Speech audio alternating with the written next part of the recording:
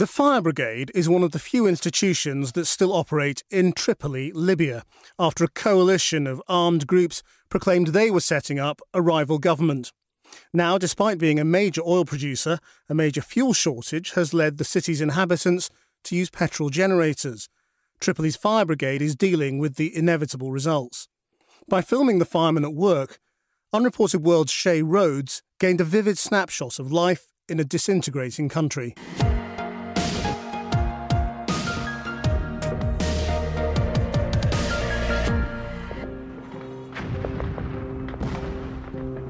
Tripoli is a city under siege.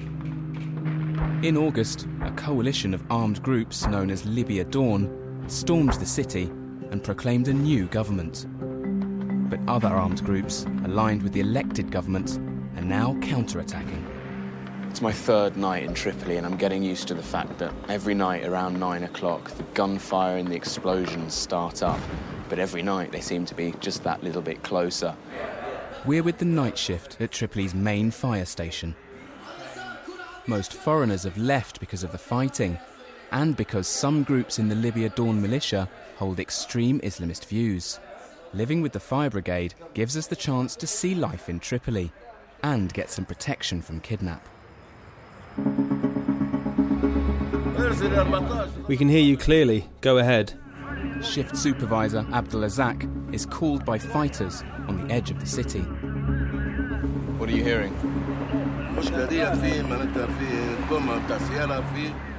There's a pile of burning tyres in the street, but there's a problem. There's a gun battle. The militia want Abdul's men to deal with the burning tyres because their enemies, a rival militia, are hiding behind the smoke. We're waiting to hear more about the fire before we can move. Someone's been shot. Since Libya's revolution, Abdul has got used to dealing with militia groups. He has no intention of allowing his men to be used as pawns in a battle.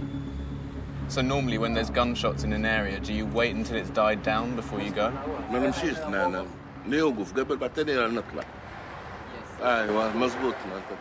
We don't go. It has to stop first. People are getting killed in gun battles. He stalls the militia for an hour until they stop calling. Another call comes in, this time from a local shopkeeper. His business is burning down. I think we're going.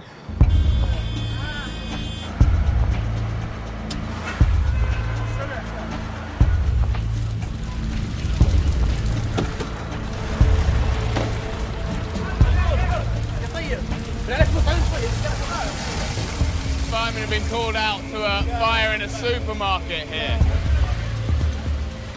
Fighting causes constant power cuts, and that's leading to fires.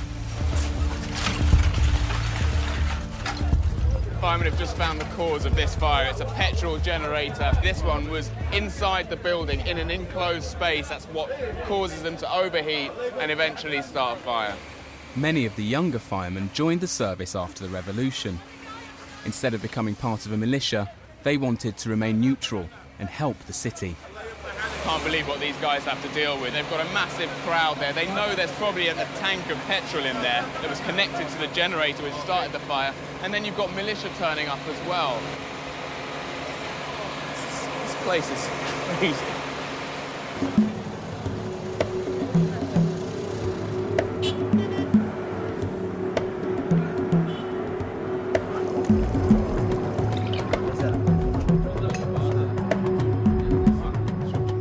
Station, Abdul tells me about his previous life as a champion weightlifter. Let's see.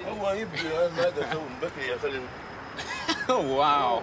How many kilos? 140 kilos. What's the most you ever lifted? 185. Was that African record or? Yeah. It's impressive, right? So you're always telling him he's old man. Look at the young man. That was his time. It's our time now. Have some respect. Look what this man's achieved. Amazing. Abdul lived through Gaddafi's brutal police state. But then the country was rich and ordered. Today, it's chaos. but he's confident in his team.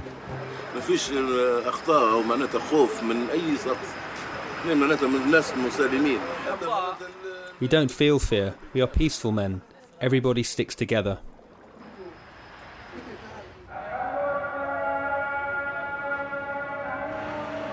Next morning, and a new team comes in.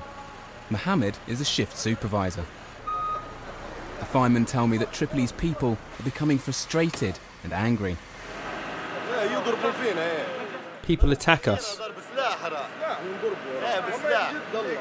Yes, with weapons and ammunition. A woman died in a house fire and her children accosted us. They started shooting at us. It's not long before we're back in the fire engine, trying to reach a fire in downtown Tripoli. There's a lull in fighting, so everyone's trying to get their business done. So much traffic. You don't have lights? We don't have a siren in this engine. And a siren's not all they're missing. We have no equipment, no helmets, no oxygen, nothing. Really? Just the hose and overalls. Sounds like it. So much traffic. We arrive to find a sauna on fire. There's an oil tank inside the building that could explode. The roof is half collapsed and the rest could come down at any moment. Check this out, this is diesel. I start to see what the firemen mean about their kit. They fight fires like this, wearing nothing but t-shirts. And they're not expecting to get better equipment anytime soon. Aim below the tank. Get that camera out of here or I'll smash it. The sight of our camera provokes a violent reaction from the sauna owner. He tries to attack us with a brick. Move. It's like the front line of a war zone here. Throughout Gaddafi's rule, Libyans were taught to mistrust all Westerners. And even though the West helped overthrow Gaddafi, the sentiment remains. It's supposed to show how volatile this country is. The crowd here is incredibly hostile, and all it took was the sign of Westerners with a camera. Get out. 5 men have managed to put this fire out, and interestingly, they're just as quick to get out of here as I am. The team are now halfway through their 24-hour shift. So what are you guys doing? We are discussing the current situation. Most of them expect that fighting between the two rival governments and their militia allies will get much worse. It hurts that our country is an oil-producing country. We are the richest country with the poorest people. We didn't benefit during the last regime either.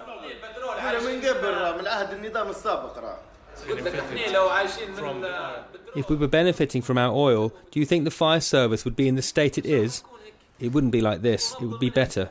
Seriously, do you think firemen should be wearing this? Libya's central bank still pays state employees like firemen, but they don't know how much longer that will last. We went on strike for 2 months, but no one noticed. Really? Nobody even looked.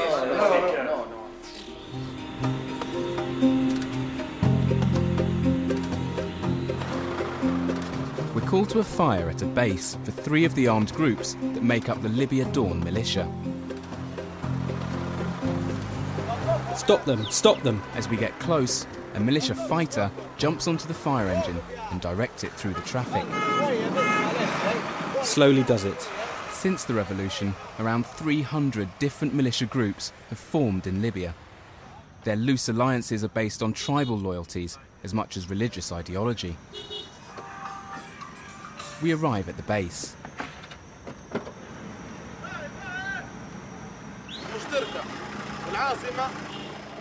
We are one of 3 militia groups here, Mushtarika, El Asima and Tuk El Asama.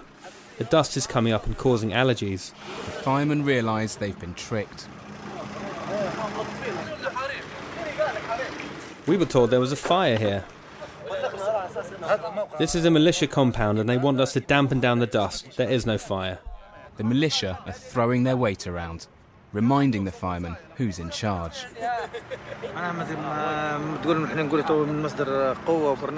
It's a false alarm. We wouldn't normally comply, but because they're powerful, we can't confront them or say no. It's best if you go back to the station. It's a humiliating situation for the firemen. We shouldn't leave the fire station for something like this.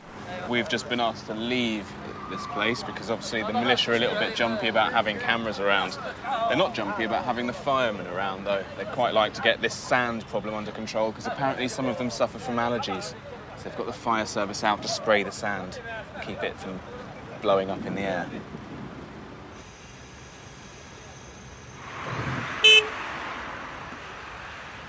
For the fire service, they're in the same position as everybody else here in Tripoli. There is no law and order. The militia are the only people in charge and they've got the guns, so you do what you're told, just like everybody else. We head back to the fire station, through neighbourhoods scarred by 3 years of fighting. Although there's one place that's fared worse. After 42 years of dictatorship, Gaddafi was toppled by a people's revolution.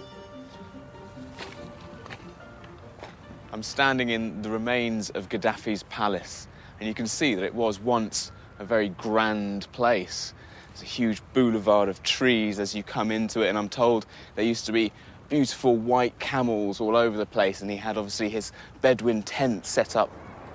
You can see just how angry everybody must have been. They've come in here and they've not just destroyed the place, they've tried to leave absolutely no trace of it whatsoever, and now it's just sitting here like a scar on the city's conscience. The only physical reminder that the man ever existed. It's the first time we've filmed without the fire brigade, and within minutes there's a problem. Come over here. A man calls me over. Inglesi, Britannia. He gets straight on the phone, and it's not sounding good. I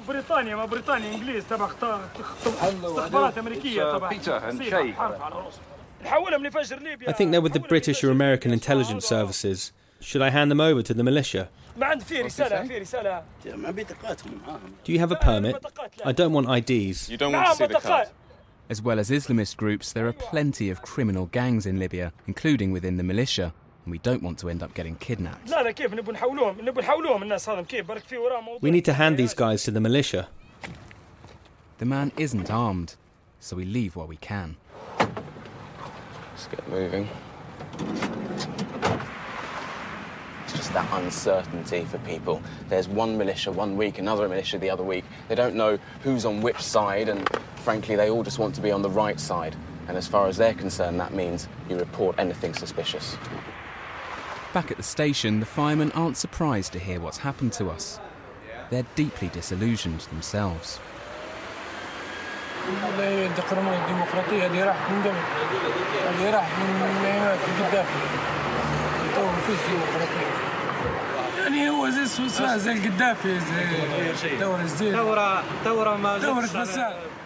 Democracy disappeared ages ago. There is no democracy now. Gaddafi or the new guys, it's all the same. This revolution is a sham.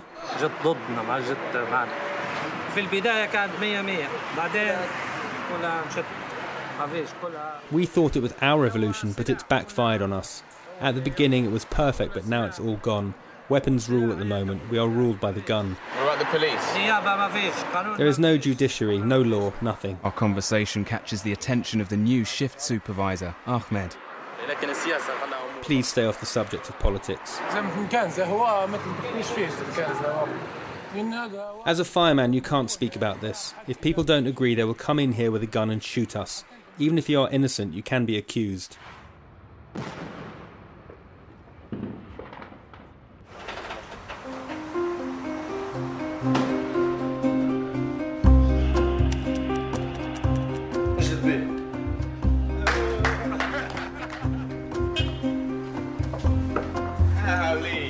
One of the firemen, Ali, is spending his time between calls painting the fire station. What colour is this going to be? White or white?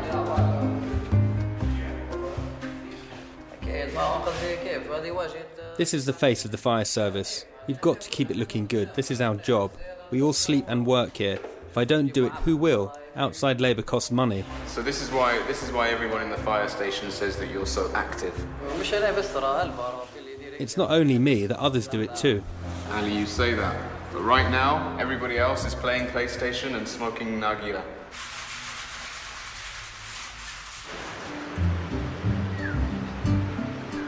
Ali is 24 and lives with his parents. He moonlights as a taxi driver to supplement his meagre firefighter's wage. I join him as he takes a passenger across town.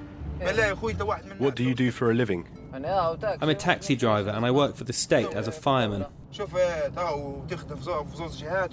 You have 2 jobs and it's still difficult to build a future.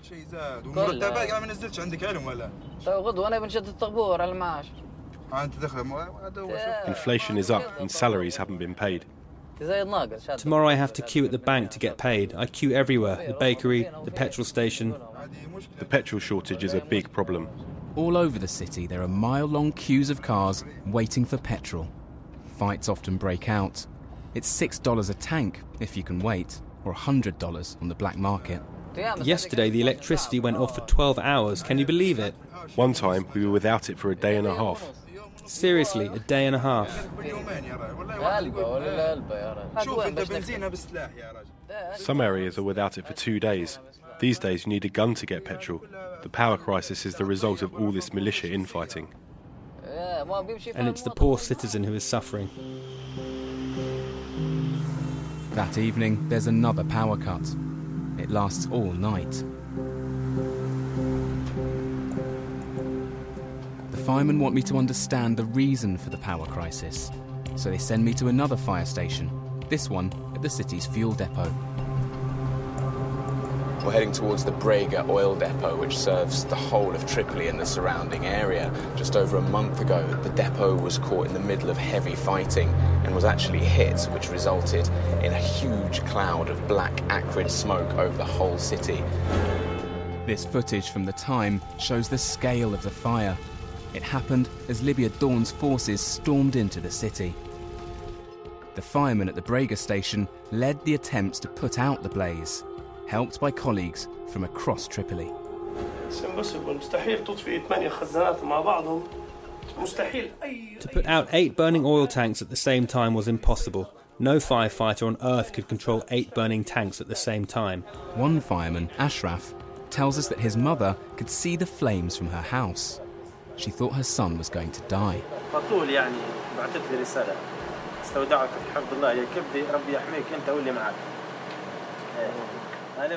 She texted me this message: "Goodbye, my son. May God protect you and your companions." Then I switched off my phone and began to tackle the fire. She must be very proud. Of course. My wife never calls me when I'm at work. She doesn't miss you. She's praying you'll die. The firemen take me to see what remains of the depot. Amazingly, no one died. Somebody must have been watching over you guys. Day after day we witnessed the whole battle. Both sides accuse each other of firing the Grad rockets that destroyed these oil tanks. It seems they were willing to let Tripoli burn in order to rule it. Now that I'm up here, I'm starting to get a sense of just how much damage has been caused. This would have cost the Libyan people billions of dollars, and there was a whole system in place of deliveries and collections, feeding all the people around here, and it's all gone. This is still a very sensitive site for the militia.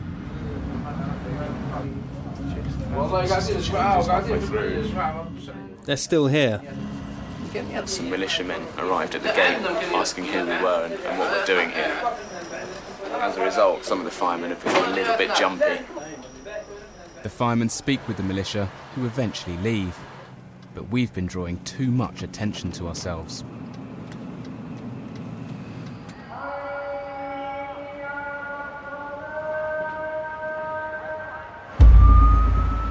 Next morning, and the men are back out on call. A car is on fire. For the firemen, each new militia brings new rules. The latest is they must have a militia escort. The minutes tick by. Don't shout at me. After 10 minutes of waiting, we finally got our escort. It's a guy in a Toyota in front of us, wearing some kind of military fatigues. He's going to escort us to where this fire is. Looks like it's been dealt with. So these guys put the fire out themselves. Does that happen a lot?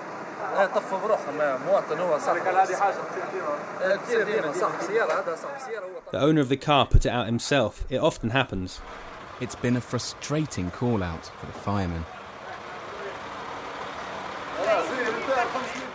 You can have the car for 500 dinar.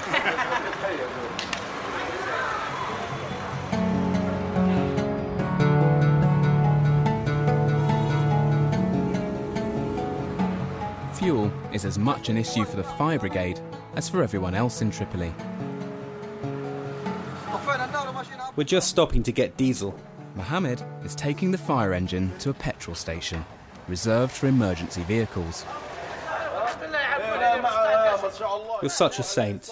But no sooner do we get there than a row breaks out between Mohammed and the official in charge. The problem is because of the diesel. He says this vehicle was filled up yesterday. We went here yesterday and the truck wasn't refuelled. Corruption is a problem in war-torn Libya, and Mohammed is being accused of siphoning off petrol to sell for profit.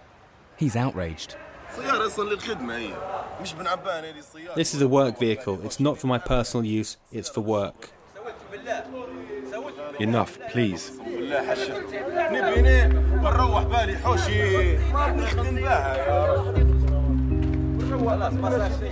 You're making us all look bad. It's not like I'm taking it home with me. I need it to work, and you know this. Enough, please. Just get lost. Mohammed gets his fuel, but every day the firemen are finding it harder to operate.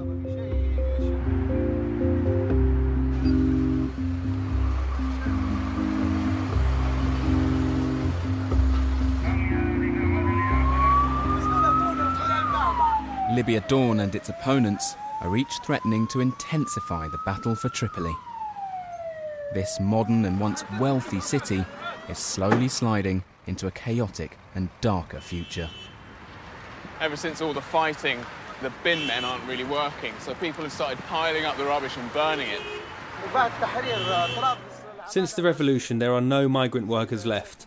The rubbish collection company has stopped working.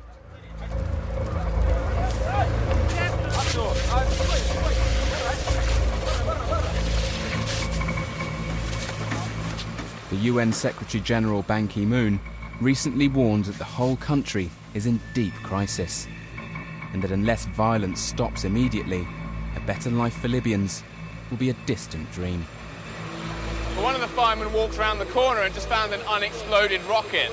This goes to show what people in Tripoli are dealing with right now. The need for Tripoli's firemen may soon be greater than ever. The Unreported World podcast accompanies the critically acclaimed Channel 4 television series. Explore more by visiting channel4.com/unreportedworld. Finally, get involved in Unreported World by joining the debate on Twitter and Facebook. Until next time, from me, Krishnagiri Murthy, goodbye.